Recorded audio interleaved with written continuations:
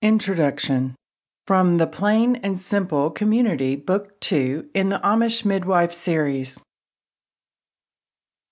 Charity left the Amish during her Rumspringa, but now she's beginning to wonder if she made a mistake, even though she is still filled with anger and resentment over what happened to her mother all those years ago.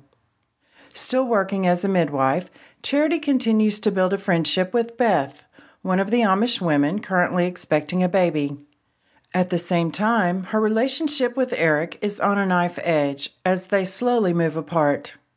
A sudden, life-changing operation changes Charity's life forever when she is given the devastating news that she will probably never be able to have children. Feeling lost and alone, Charity turns back to the Amish community and to Beth, wondering if this has been her place all along. With Eric no longer in her life, the door to her future is wide open. But can Charity let go of the pain and bitterness she's been clinging on to?